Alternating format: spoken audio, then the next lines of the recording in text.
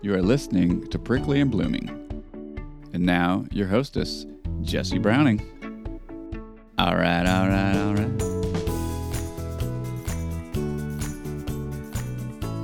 Hello and welcome. It's Jessie. I'm so happy you're here again this week, and I got to go over a couple business items before we get to meet this week's guest. So the first thing is I have a listener survey up on our website, and it's also in the show notes here. It's just a few questions about where you live, how big your family is, that kind of stuff. You've done it a million times, but it really matters to people, just like reviews and rates. So thank you. If you have a minute to fill that out, that'd be super. Thanks. If you are thinking about it when you are not holding your phone with the podcast app, so it's in the notes, but if you need to access it another time, it's at our website, pricklyandblooming.com. There's up in the top right-hand corner, it says survey. Click, boom, that'll get you to it. Okay, super, thanks. I need to mention, because I think I keep forgetting the last few episodes, to rate and review the show on whatever podcast listening platform you use, but obviously, iTunes is the biggest one. Rate the show. Thanks. It really helps. And if you are a creator of something else as well, reach out and let me know what rates and like, have you written a book? Do I need to review it on Amazon for you or whatever else? Goodreads, something like that. Have you created a YouTube channel? Do you need me to subscribe? Hit me up. I understand the importance of all this now. Yeah, you really don't understand it until you're on the other side of it. And you're like, oh, that stuff really does matter. So it really does matter, by the way, everyone. Okay, what else? We are entering our last month of episodes. So there'll be 3 episodes, and then we'll have a roundup of last season, which was season 3. I'm recording those now, little meetups, wrap-ups, catch-ups with people from the last season. Those are my favorite episodes to make. So that's it. Is that all our business? I think that's all our business. Check.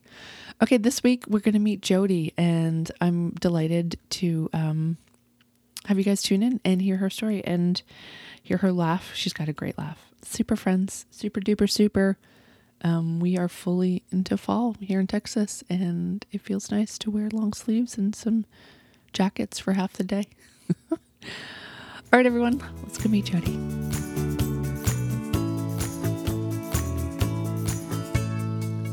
So I have Jody with me. Hello, Jody. Hi.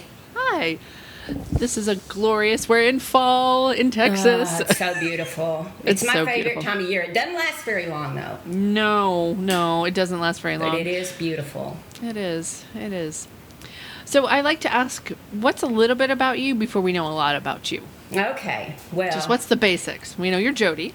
Yeah, and I've been listening to your podcast, and I noticed a lot of the people that you interviewed had lived in Texas, but they weren't really born and bred and raised. And I'm like 3rd generation born and raised Texas, and so I was born in San Angelo, and I lived here until I was in my first year of college, and then I went on this trip to Europe, and I'd never been on a plane before, and I got on this trip to Europe and flew to Greece and Italy and Spain and France and Holland, and I came back and said, I'm out of here, and I moved to Austin in the next 2 weeks or so.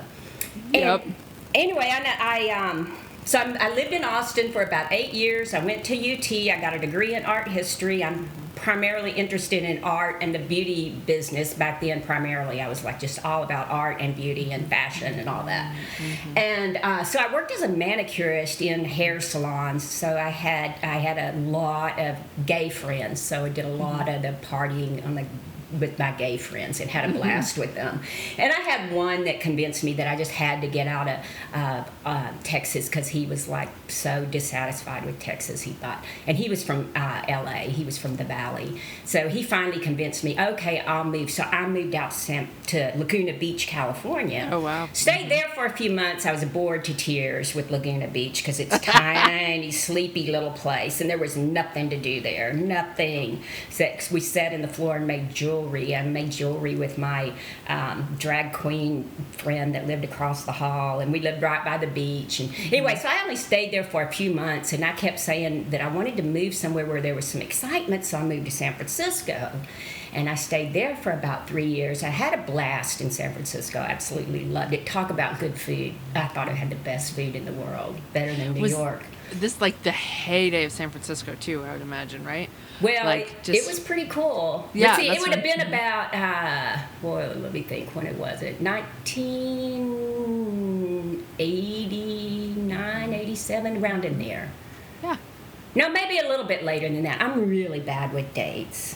But still, like, a young person could move there and survive and live in the downtown and go to, like, these days. You would have to have a lot of money, let me tell you. That's what I'm saying. Yeah, multi-millions. You better have money, yeah. Yeah. Because when I lived there, I had a degree in art history, and I was working as a manicurist, and I worked in Nordstrom's first spa that they had. Oh, cool. I got to meet Calvin Klein, and Right. I was asking him if he had redesigned our uniforms because they were hideous. It was so funny. I love it. No. Anyway, it was pretty awesome, but you know, I just couldn't afford to live there. I Even tried. that, I tried for several years. I met a lot of cool people. I had so much fun, but I finally had to leave. There was getting to be quite a bit of a homeless problem. Yeah, like my friend, I remember going over to his house, and he would have to like ask the junkies to kind of scoot over so we could get through his door. And I haven't been back in 15 years, but I think it's a whole different world now. Yeah, from what I've seen. That's still quite a problem that they're dealing with. Yeah. I remember hearing. Yeah. So anyway, I stayed there. My house got broken into. My garage got broken into. They stole my bicycle, and I was like, oh, my God. I was in that big earthquake that they had. I remember that. With the World Series. Were you born then? Yes, I was. I was old enough to remember that. I remember watching that one new boom of that one car on that bridge. Remember that was played over and over and over. Yes. Oh, yeah. I remember that. In an art gallery on the wharf, and you know, went running out of the building. And anyway, so I was there, and I stayed out in California until I was completely broke. Yeah. I mean, I was using my MasterCard to buy groceries, you know. And yeah. So finally I said, okay, that's it. I'm going to go and come back home. So I was 30, and I came back home. And talk about that, the most, oh, God, harrowing part of my life was I had to move back in with my parents. Oh, That was awful. I mean, I was just, like, so humiliated, and I felt, you know, really awful, like, God, I can't believe this is where I'm at, you know. And it was impossible to live with my dad. He just made me crazy. So I moved out, and I went out to the Chicken Farm Art Center with Roger Allen. He had this art center out there, and I moved in out there. And then I had to kind of start over and find something to do. And I already had a degree, so my dad said, well, you could substitute teacher, you can be a nurse. I was like, oh, great. Nurse, teacher, you know. Yep. And I didn't even think about being an esthetician, and that's what I should have done back then, but I didn't. But, you know, hindsight's what they say about that. So anyway, I became a substitute taught. I had a degree, so they needed special ed teachers, special education teachers, so I did an emergency certification, became a special ed teacher, and got a job like within months, and started teaching school. I taught K through 3 special education. Wow. And I ended up staying in education for 17 years and getting a master's in educational diagnostics, and became, you know, a person who does IQ tests and diagnoses learning disabilities, and that was really interesting. And was a dyslexia specialist, and I burned out on that 17 years, and I was, you know, sitting up in the middle of the night and not being able to sleep, you know, worrying about these kids and what I was going to do and how I was going to group them so I could make progress with them. And my husband had gone off to law school, so I was like home by myself for 3 years. So anyway, it was just really, really, really, really hard, and I had to get out of it. So I just begged him. I said, please, I want to do anything else. He said, well, what do you want to do? I said, well, I'd like to be an artist or a yoga teacher. No, you can't do that. You can't earn any money doing that. So I was like, okay. I said, I always wanted to be a facialist. I got my facialist license in Austin back in the 80s, so I thought I've always loved health and beauty, and I love pampering. I study essential oils. I grow herbs. I love all that stuff. I could teach yoga. I know more yoga than most of the yoga teachers in this town because I took yoga since 1977. But anyway, you have to be all certified now and everything. Back then, you didn't even have to be certified. Anyway, it's a whole different world. But anyway, I still do yoga almost every morning, and meditation and all kinds of things. I mean, I'm into everything. I'm a painter, and I'm really into a lot of stuff. And now I'm running this small business, and I've had it for 10 years, my esthetician business. So, I did the PPP like you did, and man, 10 years I was hitting my stride. Boy, was I busy. And then COVID hit. And now I survived it. Thank God I've survived it, and I'm still doing well, and I'm about to take on my first new employee. She's got to graduate from beauty school. And I think I met her. Well, you might have. She's a really cute little girl, and her name's Hazel. Yep, I did meet her. Yeah, she's darling. So she's about to finish school, and so I'm setting up a room for her, and we're getting ready, and they're putting in a huge med spa next to me, and things are happening over here, and we're just right across the street from each other, our businesses. We are. So let me go back and ask. Okay, now I feel like I got a lot here. Yeah. We can go back. So when you were in San Francisco, when you decided to come home, were you married then, or did you get married when you got back here? When you got back here? Yeah, when I got back here. When I came back here and became a teacher, I met my husband. Okay. And I met him through some mutual friends, and he had a band called the Bone Daddies. And they played like blues mostly.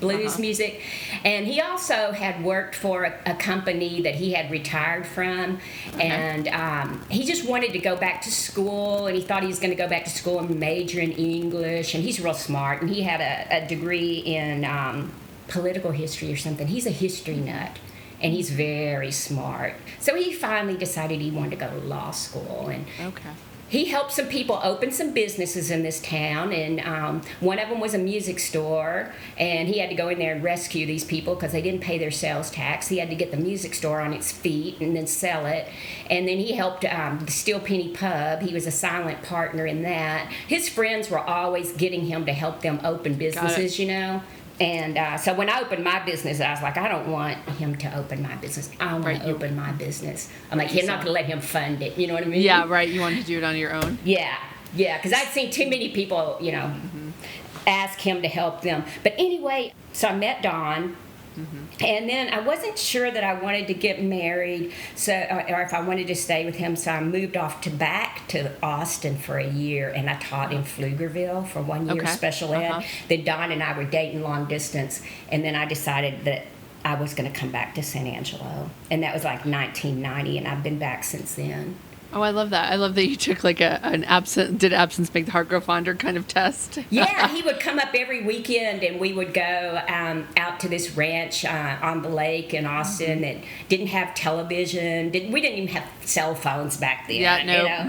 And it was out where Hippie Hollow is on Lake Travis, and we would just stay out there, and we'd party all weekend and listen to music and, cook and play. And anyway, so I came back, and he's, the best thing that ever happened to me, for sure. Yeah. He's wonderful.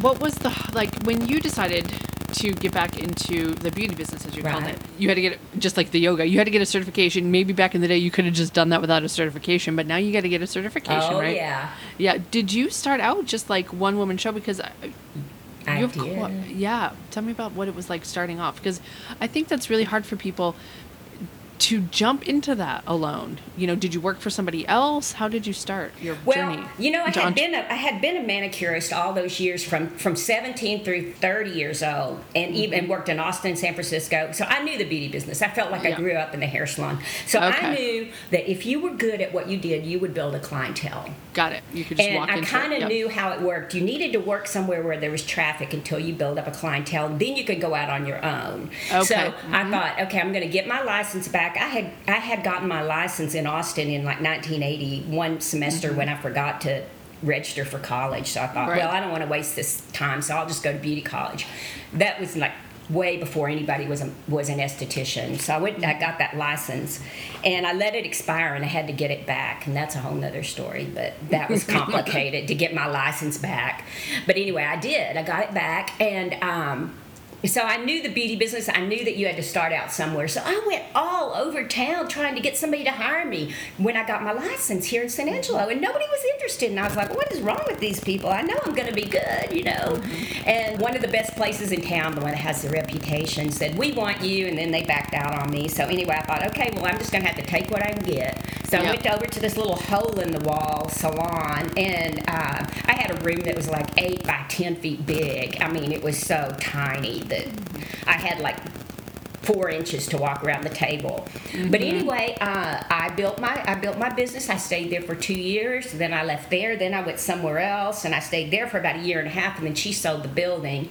And then all of a sudden, I have to find somewhere else to work in 6 weeks. And I'm like, you know, so that was crazy. So I ended up having to go into another hair salon, and I stayed there for a few years. But I always knew I was going to open my own business, because when I went out to California, my goal was I want to own a spa. I used to read about the Golden Door and all these. I was like really into health and beauty and fitness and all that, and so I knew that I wanted to own a spa. And I worked in that spa in Nordstrom's. I saw what corporate spa was like, and I'm like, I don't want to do that.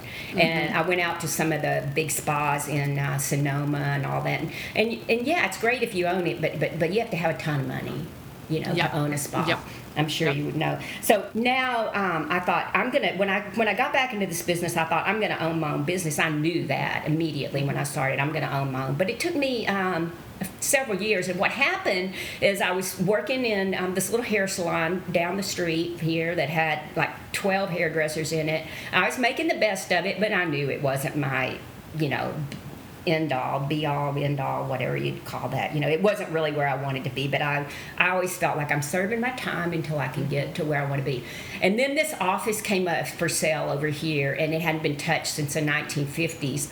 And my husband's always perusing what's for sale in town, and he said, hey, Dr. McGill's office is for sale. Would you think you might want to put your acne clinic in there? And I went, no, that place is a dump. And he said, yeah, but let's see how much they want for it. Well, they didn't want that much money for it, so before you knew it, a couple of days, we bought it. Yeah. And then we just totally redid it from floor to ceiling, because he hadn't touched anything in here since 1950. It was, it was a mess. Such a beautiful, you don't realize what's inside from the outside. I know. Right, like driving by, like, okay, that's weird. It's a round building, but when you go into the walls of this building, there's a beautiful like atrium garden in there, if you want to call it. Exactly. It's a wonderful place to work. It is, and that's what I loved about it, because I always wanted a kitchen where you could look outside on greenery and birds and squirrels, and that's what's here: red birds and squirrels and all greenery, and it's just beautiful, and it's so tranquil. So we remodeled it, and it was a lot of fun. I mean, it took 6 months. And I have all my paintings hanging in here, and it's. I hope it has a revival as a beauty center, because somebody's putting in a big med spa next to me, and cool. I love it, and I'm so happy. And this business, I think this is where my true talents are, because I can put people to sleep in there on that table. I can also help people clear up acne. I know a lot because I'm a researcher. And I work really, really hard at researching and finding out science. Everything I can find, and I try. I give 110% on everything I do, or more. So I survived, and I think that's why. I think that's why my business has survived on its own, and these two hands made every penny that's come through that door. Yeah. So, yes. That's a lot, Yes. And you're just now going to bring in some. You haven't had another practitioner work underneath you yet? No, she's going to be the first one. Very cool. So I'm excited about it, and they're going to start remodeling next door. I don't know what that's going to bring. I don't know if we're going to be able to keep it quiet in here, because that's one of the things that some of my clients come in to de-stress. Yep. And some of them come in to have acne taken care of. But I'm just going to have to roll with the punches, because there's nothing I can do about it. It's kind of out of my control. When I found out they were going to start remodel over there, I kind of pretty much freaked out because I thought we just got over COVID and we just got over the ice age, that we had here. And I thought, okay, now I'm ready to gear back up and get all my clients back in here. And then I heard they were going to do that, and I was like, oh shit, man, can't believe it. That's okay. It doesn't affect your path. So what is, because I think that you understand, the difference between just offering a service, but offering an entire experience. Right. Is that from your experience in the industry that you identified that difference? Because I know I've been in your place, and I know it's an entire experience. The music, the lighting, the feel, the temperature, all of it, right? Oh, it's very, very, very coordinated by me. And the reason is because when I worked in all those spas, in San Francisco, Austin, Laguna Beach, I worked in a place in Orange County. I always loved getting facials because the estheticians would make me feel so good, and the massage therapist, and Don and I traveled a lot, so I went to spas, in California, New York, Las Vegas, and then I went to spas in Asia, in Thailand, in Cambodia, and Bali. We went on our honeymoon to Bali, and I stayed at the Four Seasons, 2 different Four Seasons. So I know high-end service from having it done to me, and I know the quality that I wanted to provide for people, and I know the right music, I know all about the essential oils, I know how to massage. They all think I'm a massage therapist, but I'm not licensed as a massage therapist, but I've just had so much done. I've learned a lot by just osmosis, just being worked on myself. So yeah, it's and it's called holistic. That's holistic is when you're taking care of your body and your mind and your food, and I'm just kind of into all of that. And that's why we don't do Botox, and we don't do fillers, and I'm not a med spa, and that kind of thing. Right, just kind of enhancing the natural. Yeah. Yeah. Not that, that I might not go have something pulled up someday. But there are a lot of natural ingredients in products these days that can do wonders for your skin. It's amazing. I have a line called Osmosis, and he has a podcast, Dr. Ben Johnson, very interesting to listen to.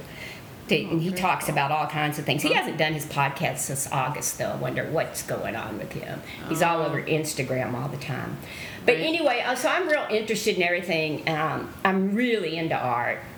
Yeah, that's one of the notes I had, is because I keep seeing, the painting behind you. It's not yours, I know, but you are a painter. Was that something you got into, as a young person? Oh, yeah. Later in life? We haven't talked about it at all. Started I remember first drawing at 8 years old, and then in 7th grade at Lee Junior High, taking my first art classes and thinking, oh my God, I finally found something I like. Then majoring in art in college. But I switched my degree to art history because I didn't think I had enough talent to be a studio artist. It was really a hard thing to imagine myself doing, being a studio artist. But I went on that trip to Europe, and I fell in love with art history. Yeah. But all this time I continued to paint my entire life. And so I've been painting since I was a senior in high school. That was I graduated from high school in 1977, so that's Did you ever have any formal training other than a couple art classes? Well, I had some formal training in college. At UT Austin, but you know what? They didn't really teach us that much. The professor would walk around the room and just kind of BS with the students about politics and stuff, and he didn't really teach us really how to paint. When I really started getting instruction is when I went off to Albuquerque, and I would take art from professional artists. I took classes there from the Art Student League in Albuquerque, and they would really teach you how to paint, and it's a complicated science. Yeah, I don't know anything about it, but I have a friend who's a painter. That's why I'm like, how did you get this skill? Is it a natural ability? Where did you osmosis that from? There it is. Also, I studied so many artists, and I would buy books, and I'd buy DVDs, and I would learn. And when I went to Albuquerque, when I took portrait painting classes, and they'd talk about, okay, you have to use a cool red. I'm like, okay, well, what's a cool red? Well, there's 18 different blues, and some of them are cool, and some of them are warm, and this, the reds there's a cool red, alizarin crimson, there's a warm red, cad red. And you have to use the right hue, which is a color, and the right temperature in the right spot with the right brush stroke. It is complicated. Oh, it is. And I love it. But it's not easy, let me tell you. It is not easy. 100%. But it is a skill that can be learned, because I know so many people say, I can't draw a stick figure. Well, yeah, you can learn to draw. I mean, that book, Drawing from the Left Side of the Brain, do you remember that book? Yep. Well, that's a really great book for teaching people how to draw. And we studied about left brain and right brain, a lot in school when I became a teacher. And, I'm really right-brained. I have to see everything. I have to do it. I have to have the hands-on. I can read it. I've got to read it 2 or 3 times before I know it, and I have to see it. You got to draw me a picture, because we all learn differently. Same. I'm trying to think of when I was trying to teach myself how to knit long time ago.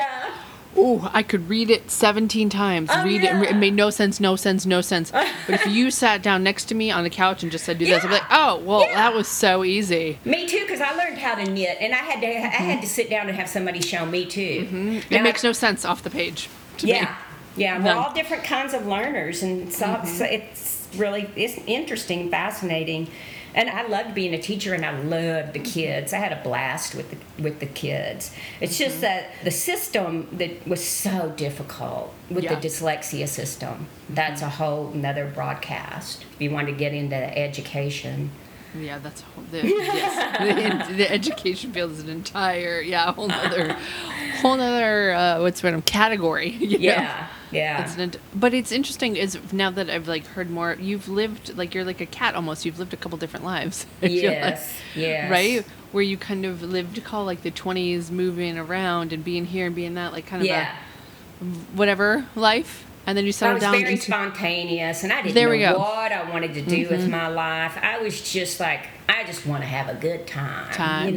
But I always worked through college. I put myself through college. My parents didn't have enough money to help me through college. They didn't they didn't come up and move my stuff into my college dorm. No. They said, "Hey, good luck. Bye." Bye. Yeah. And I got a Pell Grant, and I worked all the way through college as a manicurist, and I put myself through school, and I didn't need any help, It took me a long time to graduate. I didn't graduate. It took me 7 years to graduate from college. Isn't that crazy? Funny? But that's what it takes sometimes to get yourself through, Yeah. Because I took my time, because I could only take about 9 hours at a time, otherwise it made me crazy. You were working. Yeah. I would go to school from 8 to 1, and I'd work from 1 to 7. So anyway, I didn't know what I was going to be good at. I looked at the business school and I went, no. And the only thing I liked was art. And it's interesting that's where you ended up, though. Yeah. And then I went my own business. Oh my God, I've learned so much. Right? I love to ask people, when you started out a business, how much time did you think you would be, well, you might still be there, doing the actual esthetician work in the beginning versus now, which maybe you're still, but what I'm getting at is I know a lot of people are okay, I'm going to open, let's say a sewing shop, right? Right. I'm going to, sell things, and I'm going to talk to other women who are buying stuff, and blah, blah, blah, and you're going to be so excited about the sewing. But then as your business grows, you do that less and less. Oh, yeah. What you end up doing is payroll. You end up bill pay. You end up going and getting all the supplies you need. You end up placing all the orders. Do you know what oh, yeah. Everybody's in business, which is different than your product or service, which I think a lot of people focus on the product. What's your experience been like with that? Well, I'm so naive. I thought it was just going to be, I can change my name whenever I want to. I started out being Lux, a little luxury spa. Then I thought, no, I want to change it to something else. And somebody suggested Faces by Jody. And I said, okay. Well, luckily I was married to an attorney, and he was like, it's It's not that easy. Yeah, no. You got to register with the Secretary of State. You got to become an LLC. That's going to cost you $300. You want to change your name? You're going to be a DBA. You're going to be doing business as. Yep. What? Yep. I was like, what is all this shit? I hate all this shit. Yep.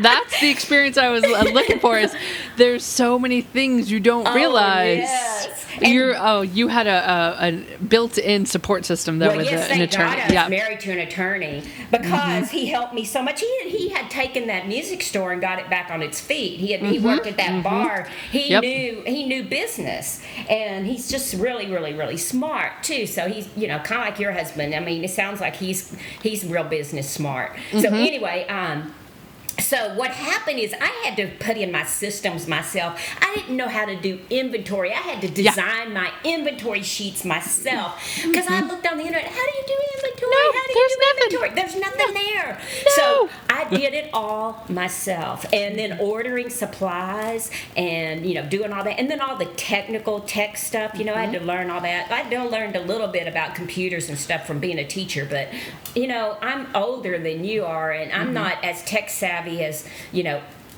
as a lot of people. But anyway, I had to learn how to do the inventory, and I did my own books every weekend by hand in ledger sheets, and then spent the weekend sitting up in bed putting them into spreadsheets. And after a few years of that, I thought, this is BS. Right, this is baloney. What the hell am I doing? So finally, I got the Square. Yeah. And I got my little POS system and everything, and everybody comes in here and goes, "Oh, you're so fancy," and I'm like, "Oh my God, no, I'm not. I should have done this from the beginning." Yeah. No, in fact, it looks fancy, but it's easy. Let me show you what's fancy. It's going between spreadsheets. Oh yeah, that just sucks. I mean, and I tried to, and I'm not a math person, so I did not. I was kind of like wanted to learn how to do it because I believe that you should learn how to do everything in your business from the ground up, so you will know what's what. I do really believe that, and so I did that for a few years. Now I have somebody that helps me. Yes, we've always done our books as well because it's also we have different locations, different bank account, and running the payroll and blah blah blah. But anyway, I think instead of sure you need to know a little bit of math, but more so the skill set that you're going to need for running your business is organization. Oh, yes, yes. Like QuickBooks, you need organization. You need attention to detail, and any sort of accounting like that. The program will do the math for you. Now, you got to know how to be the master of it, if you will, right? And how to organize it. Do you do your QuickBooks and all that now, or do you have somebody do it for you? My husband does. Oh, he does all that? Oh, my gosh. Well, what happened with me is when I moved into this place and I opened my own place, and I got the Square and all that, got started with that. So good. And then when I had to have an employee after a short period of time because somebody has to be at the front door. Yes. And I have a really sweet client that her whole family comes to me, and they own a financial services businesses in this town. One of the nicest families you'll ever meet in this town, and you will meet them at some point, I'm sure. And the sweet girl that her daughter that I gave facials to, she started doing my QuickBooks and stuff for me, and she wouldn't even let me pay her. And so I said, well, then you have to come in and get facials, and I give her products and stuff like that. And then every time I offer to pay her, she goes, no, it's okay. I'm like, okay. I just sent her a card full of cash last week, and I hope she got it. Yeah, because she does all this stuff for me just out of the goodness of her heart. And that's how Texas people are. Yeah. That's how these people are. That's the thing about Texas people. You led me right to that question I didn't want to forget to ask: is what does Texas mean to you? Oh my God, I don't know. When I lived here, I took Texas for granted, and all I wanted to do was get the hell out of here. I was 17. I went to Austin, and I'm like, oh my God, Austin is a paradise. I went to Barton Springs, and people were walking around without their tops on. And this is 1976, and smoking joints and swimming in Barton Springs, and I was like, oh my God, what a world is this? And I came back home, and I thought, God, Austin is really something. Man, it was cool back then. It was a little paradise. You could get anywhere in town in 15 minutes. Yeah, anywhere. Across town, let's say. I'm talking 1976, Yeah. okay? Yes. Yep. So anyway, you know how different it is now. But so I moved there and, moved to California and everything. And when I came back, I really, 1990 or so, when I moved back here, I really thought I appreciate Texas now. I appreciate San Angelo and the nice people here, the good people here, and I love that I don't want that rush, hurry stuff anymore. Yep. And I remember when I was in San Francisco, I didn't have time to paint. And I read something that said you have to be away from the center of activity or something to that effect to really be able to do what makes your heart sing, And I thought, I'm running around, like a crazy person here just trying to survive. I can't do any art. I can't think. I can't catch my breath, Yep. So I'm at a different point in my life now, and I wouldn't want to live back in one of those big urban places, even though I love New York, but I would never want to live in one of those places now. I think that what you just said, that sentence is so common. After a certain, let's say after, 35 for sure. I mean, oh yeah. That I appreciate, like, say, like the food, the theater, the music, the activity, just all the stuff you can find in a greater metropolitan area. And then comes the next part of that is, now get me the fuck out of here. Right. Right. I go back to Austin and I find myself sitting in traffic, just gripping the steering wheel going, I want to get out of here. I want to get out of here. Yeah. And I wanted to go, I wanted to get out of there. Yep. After a certain age, you don't want to deal with that stuff anymore. Yep. I think it's an important part of life. I did not live in a small town my whole life and wondered what, just had that longing of like what a city life would have been like. I've done it. I feel like I've been Goldilocks. I've lived in, Austin. I lived in Marfa. Now I live like in the middle now, like an actual city with a CVS 24 hours if I need it, for like a child in the middle of the night has a fever and we need Tylenol. There's a place I can go. Right. Right. Yeah. And you can be... I can get to work in 4 minutes from where I live now. Yeah, we live. I used to. That was when we were in Marfa, about 30 seconds away. But we live a little outside the town here, and let's say a combination of the people, the food, the weather, like just all of it, the mindset. Like, what is the thing that, like, when you came back, and you were here, and it was 1990, and you were like, you kind of had an exhale of like, I'm home. Was it a combination of all that, or does something stand out more of what made you feel? I realize there's a lot of stereotypical things about Texas, and when I lived here, I never went to a UT football game. I didn't like football. Mm-hmm. I didn't either. When my dad put on a football game, I wanted to leave the house because it was like screaming and noise, and I just wasn't. And I know a lot of people are huge football fans and all that, and also I never liked cowboy boots. I wasn't your stereotypical Texan. I didn't like barbecue or watermelon. Yes. I didn't. I was really I liked ballet. I liked art. I liked theater. I wanted to learn how to cook Asian food. I just wasn't this type. And I never even ate barbecue until you talk about eating. I walked in there and saw that stack of bread, and I was like, what? Yeah. We're going to get to that. I didn't eat that white bread. I was kind of a health nut. I was always reading books on vitamins and everything. And I loved the diversity of San Francisco, and I loved New York. And I didn't live in New York, but I went there a lot. And so when I came back, I started to appreciate Texas when I came back when I was 32. And I started to read different things, look at different viewpoints in lots of different ways, and then I met Don, and he is very much a news person, so I started learning what was going on in the world because I didn't know anything about what was going on in the world, politically. So it's kind of been a whole new appreciation in a lot of ways. How did you meet him? Did you say? No, I know you said you met him when you got here, but how did you meet him? Well, I was teaching special ed at this little school, and we had a diagnostician that would come and do our tests and stuff, and I was the teacher. She was the diagnostician. Yep. And she invited us over to dinner one night, and I met him that way. He said he thought I looked like Winona Ryder from Beetlejuice. Yeah. It was funny. And he said that I didn't pay any attention to him. All I wanted to do was talk to her about special education. And she didn't want to talk about special education, but I was just learning it. And I was about to be tested on something, like something for a license or something. Right. So I was just all like talking about business. Talking shop. Yeah. And she's like, I'm trying to play matchmaker here. Yeah, exactly. That's what happened. And so I didn't really appreciate him that much. And then I went on around dating some other guys that were like not very nice and were not very good to me and were pretty much, like user-loser type guys, And then we all went camping one time at Kerrville, and I sat down and I started talking to Don around the fire, and we talked for hours, and I thought, man, this guy's cool, this guy's really, really neat.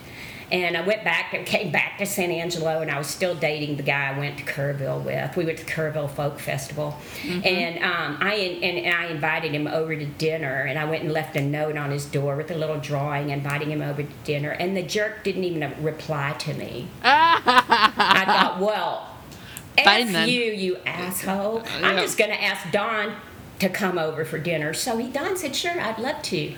And he came over, and I made tortilla soup, and we were out at the Chicken Farm Arts Center, and I made him dinner, and I just from there I just realized this is a good guy. It's time for you to start looking for a good guy. Yeah. Mm-hmm. I was 32 years old, and I'd dated a lot younger guys than me. None of them ever really, I felt like, didn't really appreciate me. But here was a good one. I waited a long time. We didn't even get married till I think I was 40. Oh, wow. Yeah, so we didn't have any kids. So anyway, we became friends, and we're kind of friends for a long time. And then I wasn't sure I wanted to, be committed to him, so that's when I moved off to Austin, to Pflugerville. Right. And Pflugerville, teaching in Pflugerville, that was a whole heart-wrenching experience. Let me tell you, God, I would cry every morning before I went to school, cry and pray that I could get through the day of teaching there. Yeah. I mean, it wasn't the kids. It was the administration. I've heard that from so many teachers. It's never the kids. No, the kids are awesome. I love the kids. And I have like photo albums here full of the kids. I wrote poems about them. Aww. There's one named Joe from Modesto. Anyway, we could do I could do a long story about the kids. But anyway, so Don was kind of my support system through that, like I would call him and we'd talk every night. And I was going through a very difficult time in Pflugerville when I was teaching there, because one day my principal scared me to death because he started yelling at me and told me to come to his office, and he threatened to fire me, and I was shaking, and I thought, what did I do? What did I do? What did I do? He was really angry. And I got into his office, and he said, I'm going to fire you if you ever do this again. And I thought, oh my God, what did I do? And you know what I did? I gave all the kids the same spelling list. I didn't differentiate the spelling list for them. And I was crying that night, and I called Don, and he said, that is not a good supervisor. He should not have done that to you.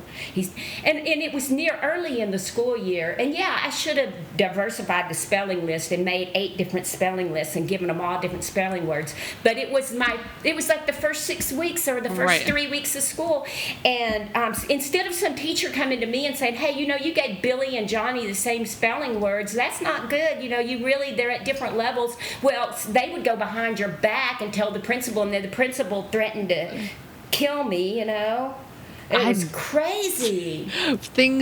We all got the same list when I was a kid. I didn't know you had to differentiate. Oh, God, if you're teaching special ed, I'd have to make different lists for every kid. Yes, I guess, I'm just thinking of a traditional class. I guess they were different. But I was still a new teacher. I'd only had 2 years of experience. Mm-hmm. But to jump down my throat like that and scare me to death. Right. And did that help you grow? Did it help you, want to be a better teacher, or did it just make you really want to just leave and go back home? Right. Well, I wanted to get out of Pflugerville, because another thing is they were always asking us for money. And they were always Oh, wow. asking us to bring potlucks and things like that. And I mean, every single day they're at my door saying, you need to bring a potluck. You need to come to this birthday party. You have to bring a gift. You have to give $25 to the Sunshine Girls to buy flowers for people who their relatives died. I mean, they were always wanting you to do something. And it was hard just to survive being a teacher. Yeah. And then at the end of the year, they took the leftover money from the Sunshine Girls and bought the principal and the vice principal leather briefcases. Now, what kind of hypocrisy is that? That was the kind of stuff that I want out of here. This is horrible. And I came back and I realized, that's when I realized that San Angelo was a nice place, because that experience out there was horrible in Pflugerville. And I just happened to be at a bad school. Yeah. Yeah. It's a crapshoot, huh? Yeah. Yeah, it's a crapshoot. Again, we were talking about your 9 lives. There was the special education, and then Right. Now the entrepreneur. Right. And I love that you're about to then grow that with another technician. Right. And you have the space there, correct? You don't need to. You have. I feel do. like there's a hallway. That's all I remember. I have another room, and a service room. Perfect. Yeah, and it's a big room, and I've been setting it up for her. And I just bought a massage table, and Perfect. then I was looking to buy a steamer and towel cabinet and all that stuff. And it's hard to find now. If you want to buy one that's made in Canada or in the United States, there's only a couple of brands that are made. One's in Canada and one's in North America somewhere. The rest of them, they're all made in China, and they cost $200, and they won't last a year. They won't that. Yeah. Yeah. Right. So anyway, is there? Are you having any trouble sourcing any materials, or we are obviously with dry goods are hard for us right now. Cups and to-go containers. Are you able to? Are you having any? No, logisticals? not too bad. Some good. of my skincare stuff they have is delayed. Delayed? Some of the, on getting the ingredients to get in. But I'm noticing that with the equipment like the hot towel cabinet and steamer, I'm not sure where I'm going to end up buying those, because I can't get the ones that are from Canada that I wanted to get that are really good. They're just sold out. Right? Yeah, they said they can't get the plastic. Yep. But he said, we can build you one. But I thought, well, how long is that going to take? When are you going to be able to do it? So I'm kind of looking for used things now. Because I found a massage table. And I was about to buy one that was close to $4,000. And so anyway, I'm sourcing the materials or searching for them. And I love this business. I'm excited about it. I love running a business. I wish I would have done this back when I first came to Texas. Instead of being a teacher, I wish I would have gone straight to the beauty business. But, hindsight and whatever, I think everything you do in your life teaches you something. Agreed. Yeah. What did that time of your life then teach you? The teaching. What did the teaching part of your life teach you? Well, that I just love children so much. And I didn't have kids myself, so I love working with kids. I love making things. I'm always wanting to, make things with them. Like when I was teaching special ed, the principal said, "We'll give them free time. That's what they want the most for a reward," because they said you can't give them candy anymore. So I'd bring in clay from the real artists from Roger Allen. I'd go buy a bag of clay, and we would make ceramics and then take them and have the high school girl fire them and we'd paint them. And so and I just loved working with the kids, and it was just, I guess I just loved them, Loving on them. So that was a lot of fun. And it taught me that I don't like bureaucracies. Yeah. Because they won't let you do they won't let you do things right. And if I'm going to do something, I'm going to do it right. I was going to teach my dyslexia program the way it was supposed to be taught. Right. I was taught by a woman who wrote a curriculum for alphabetic phonics, and she was an 80-year-old woman that was out of Dallas, and it was supposed to be taught a certain way. And in order to teach dyslexic children to read, it has to be cumulative, it has to be sequential, and it has to be taught step by step by step by step.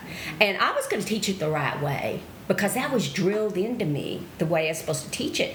Then when I got into the school district, you start kids in a program like that, and you start with the letter I, and you teach them that this letter I makes two different sounds. It makes a sound I, like an igloo. It makes a sound I, like an Indian. And then you teach them the letter T, and it's very, very step by step by step. And so when somebody's been in for a year, they have advanced through several books of instruction, and you teach them every single spelling rule that the English language has. And you teach them about unaccented E's, like in banana. I mean, not like unaccented A's, like in banana. A makes about 5 different sounds. Yep. And you teach them every single sound, letter by letter. And so when you've had a kid in the program for a year, you can't put a new one in there with them, because they're not going to know what you're talking about. Right, because it has to be sequential. Right. And so the school district was getting to where it just wanted to put them in at any level, and it would just want me to tell the parent everything's going to be hunky-dory, no problem. Yeah, I'm going to help your kid, when they were making it impossible for me to be able to teach. So I couldn't do that. I couldn't do that. I'm like, I would just be up at night with my head and my hands going, oh, what am I going to do? How am I going to group these kids, So it got to where I had to get out, because, like, if I can't do it right, I'm not going to do it. Right, and then you're ineffectual in your position. Right. Yeah. And then you're just in there, like, trying to keep the crowd in control. Right. And then I saw a lot of that. Not servicing anybody, yourself or the children. Yeah. But so now, like, where you are now, but, like, not only are you an entrepreneur, you're also, like we talked about earlier, you're providing a service, Right. And it's more than the facial. It's more than, the service somebody signed up for. Like, what is it about the work that you do that keeps you coming back every day? Is it that, or is it, like, because I understand it, the electric excitement of being an entrepreneur, like, what is it? Well, I love meeting people, and I love talking to people, and I love meeting new people. And you know what? Now, this time of my life, I am really super excited about being a mentor to these younger girls. Yeah. Yep. And teaching them, and, like, because I had somebody do that for me when I was 17. Yeah. And I think that's really cool and really exciting, and I enjoy that, and I hope that I can help, impart some knowledge and valuable information for them. And plus, I learned from them too. And I've got, I've had some really sweet girls in here that have been my, assistants and receptionists, and so that's kind of fun and exciting. And you never know who's going to walk through that door. Yeah. That's what I kind of find fun. I love when I have new people. I just enjoy them. Yeah. And I like being able to provide what they need. I kind of size them up when they come in and think, what is this person really wanting, and what do they need? Do they need to relax? Do they need to rest? Do they need help with their skin? Do they have acne, or do they need anti-aging help, or are they stressed out, or do they, I just kind of try to sum them up and try to figure out what will help them. And, some of them will actually I use hot rocks and massage their hands and arms and necks. And I know if they need to rest and go to sleep, I won't talk to them. If they want to talk, I'll talk. If they don't want to talk, I won't talk. But I think that with the service industry, it's all about just, like, trying to provide a good experience for that person. And I like that. And I always like learning new things and taking classes. So I was always looking to see what class I could go take in Austin, and classes are finally starting to kind of open back up. That's good. To further your education and learning and offerings and stuff, right? Yeah. And there's a lot of stuff now that I'm really not interested in, that all the young girls are interested in, like these big eyebrows, and these big fake eyelashes and all that. I'm just, I don't care if they want to do that stuff. If I have somebody in here that wants to do eyelashes, that's cool. She can do eyelashes. Yeah. Totally. But I love running a business. I love the freedom and the spontaneity of being able to come and go. And you have a lot of employees. I usually just have one or two, but boy, you have a lot of them. What's it like managing all those people? We have about 20 here and about 10 remote at our other places, and we have management structures. There's somebody running that location, somebody running the other ones. It's a lot. It's a lot. It's 30 people's schedules. It's technology. I don't know how people did it without technology. I know. Like everyone has access to a digital device, so they keep track of their schedule, and we have communication on there, so you can send out messages. I don't know. I couldn't do it without technology. I can't imagine what people did. Yeah, phone calls. Then having 4 children, man, I really admire you doing all that you do, because that and the podcast and all, you've done such a good job at everything that you've done. Your like prickly painting, I love it with the cactus and I said this to somebody recently. If you want something done, give it to a busy person, right? Oh yeah. I think most entrepreneurs fall in that category. Yeah. Right. Of everything, like how you said, every dollar that's come through has been by these hands. It's like everything that's happened, every growth, every year that we've been open. Whereas we're not standing there making the coffee, it is because of the work we've put in as well. Like our job is now to make it so that the people making the coffee have everything they need to be successful. So anyway, it's really exciting and wonderful, and I really do love having a small business. I think it's just it's so much fun. I can see how it's not for everyone. I could see how a lot of people would or have tried it and then said not for me, because it's unstructured. You got to have a lot of faith. You got to have a lot of it's never really going to make sense on paper, right? Sometimes it doesn't. Oh, I know. Yeah. When I started my business, this woman who was working for a company that I was buying products from, my first order, she said, "Oh, and do you have your business plan?" I said, "I don't have a business plan." And she said, "What?" And I said, "I don't have a business plan. I'm just going to do it." Yep. We don't plan, we do. Planners are different than entrepreneurs.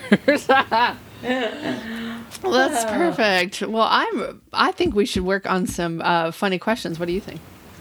Yeah, and I wanted to tell you about. Tell me. I listen to your podcast at night, and I listen to a lot of different podcasts, and I always listen to them to go to sleep. And I have this book called The Secret Language of Birthdays. The Secret Language of Birthdays. And it is so cool. I'm writing this down. It's right here. And I was thinking the other day, I wonder when Jesse's birthday is.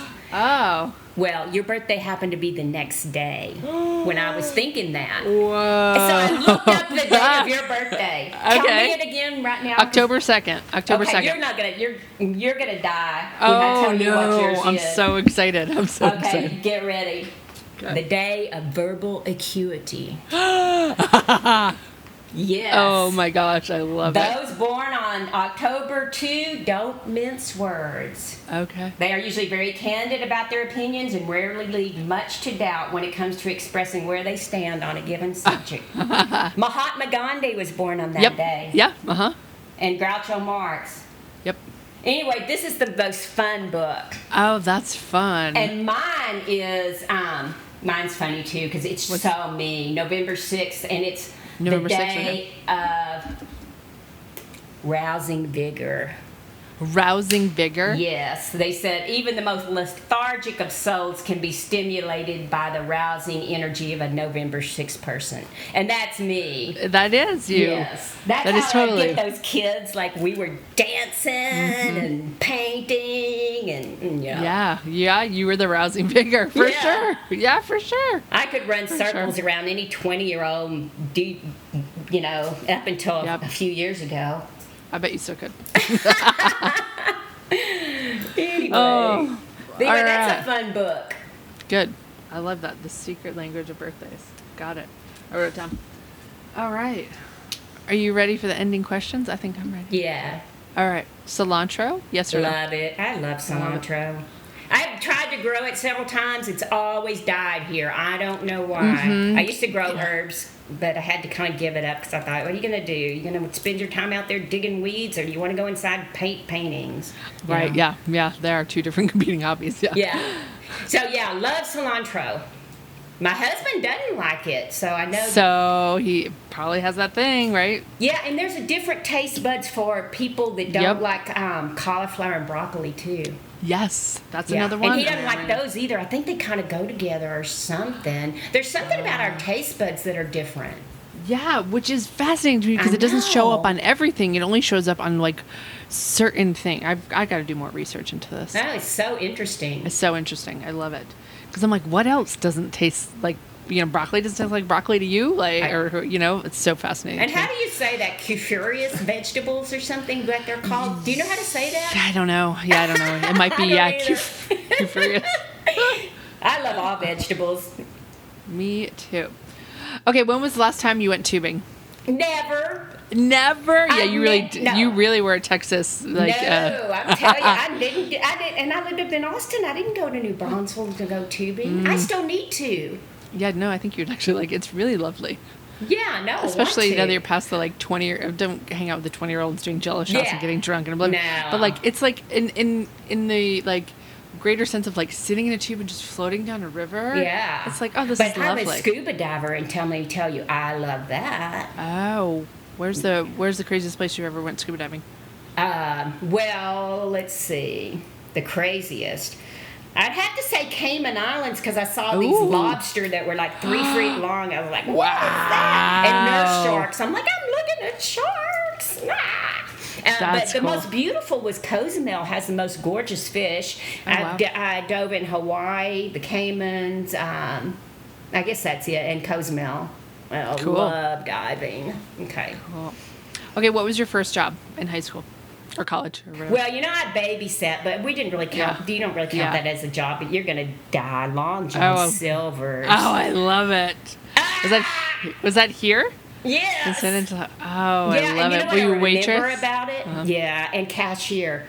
Yep. I remember, this is terrible, but I remember the manager asking us young girls to sit on his lap. Yep. And I was like, I'm not going to sit on your lap. You're gross.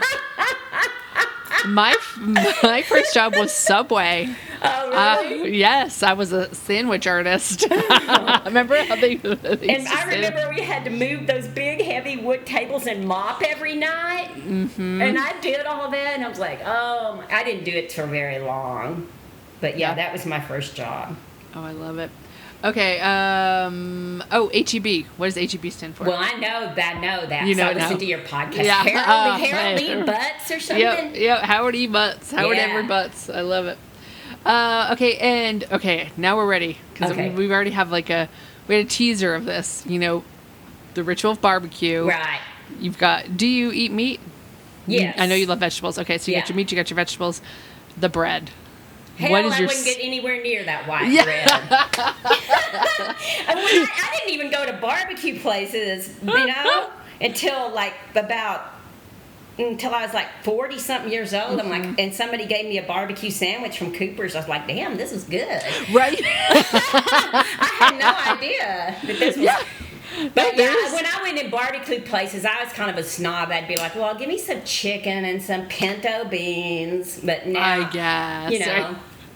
But there's a craft. Now I'll eat that. My husband loves barbecue, so I kind of have come around to barbecue and ribs and bacon and stuff. Yeah, there's a huge craft to it, and there's a lot of attention paid to it these days. And that's something I didn't appreciate, but now I'm more into it, yeah. That's okay, now you got it, Yeah. Well, that's all I have. Well, you got to ask me what was my first car. Oh, well, what was your first car? You're going to die. Oh, I'm going to love it. Okay, I was a senior in high school. My parents, my dad was really tight. My parents weren't going to buy me anything. Mm-hmm. I had to drive a yellow 1967 Ford El Camino. What you wouldn't give for that car now. I know. And my dad was a pack rat, and there was all this shit behind the front seats, wires and bottles and all this stuff. And I remember we used to go up and down the drag, which is Sherwood Way where you are now. That's what we did, up and down the drag. And that car was parked in the Walmart parking lot. It was a Skaggs Albertsons back then, and both doors were open. It was yellow, and this boy that I liked came up and he said, "It looks like it's going to take off." like it's going to fly off. Yeah. And he started pulling shit from behind the front seat saying, "What's this?" and stuff. And I was like, oh my God, this is so embarrassing. It was totally humiliating, but, it was something to drive. So I drove it for a little while. For a and El Caminos now, guys love them. Yes. There's a couple that drive down the drag these days. Yeah. There's a couple. I've seen a couple El Caminos that drive down the street because people are still doing that. Yeah. They're still driving down. It wasn't a high school girly girl's car by no, any means. It was not. Totally embarrassing. Yeah, it was not back then. I love it. When I was in high school, the first day I got dropped off at high school, my mother was driving her car, which was a 1980 or 81 or 82. I think it was 1980 banana boat yellow Cadillac. Oh yeah, I love that color. Oh yeah, that color. It was my grandmother's, and she'd had one when I was a kid. I think she got it new back then, sold it, and then her sons bought her another one. Oh. And I think she was like, I didn't like that car. I don't want that car. So she gave it to my mother. So I got dropped off in the first day of high school. Pull up to the high school, big giant yellow Cadillac, And my friends were with us, 3 of us. We were like, "Oh, Mom, go away!" And she honked and waved, and we were like, "No!" Just how embarrassing that was in high school because the big giant yellow car. Yeah, that's how this thing was. What I wouldn't give to drive that yellow Cadillac now. I wish they'd bring that color back because it was kind of fun. Yeah, it was a great color for cars. Yeah. Well, Jody, it's been lovely, and I love spending our time together and getting to know you more. Yeah, it was fun. Thank you. Is there anything else? Where can people find you online if they want to book a service or anything? Well, it's Jody Aesthetics, and it's with an A. AESTHETICS. Aesthetics is really not spelled. It can start with an E or an A. The A kind of meant like you were a little bit more medical, but I'm not medical. Yep. But it's Jody Aesthetics, and I'm on Facebook. It's Jody Alicia White, and it's ALICIA. That's my middle name, and the reason my middle name's on there is my niece made my Facebook page. I didn't make it; she made it years ago. And I'm on. I have an Instagram page too with the same names, but I don't really know how to do Instagram very well. I'm kind of starting to get the hang of it, but. I'm drawing the line at Instagram. I mean, no TikTok. No more. No more. No. But anyway, I try. I want to put my paintings out somewhere, so I try to stick them there. And my Instagram is kind of a mess. I mean, I didn't really know that Instagram was really for business, but somebody said, I read or heard, Instagram's for business. And I thought, okay. I don't know. Facebook's probably going to die. I don't know. Right. Instagram's a Facebook, product, so of course it's for business, right? Yeah. Facebook is a huge business. Well, I remind everyone that I am on everything at Prickly and Blooming. There's a listener survey on the website at the right top-hand corner. It says survey. What else can I remind everybody? Follow the show, rate the show, review the show. What else do I go through? I think that's it. All right. I think we'll call it a wrap, as they say. Well, I hope other people enjoy listening to this. I don't know if they will or not, but I hope they will. Great. Thanks, Thank Jody. you. Bye.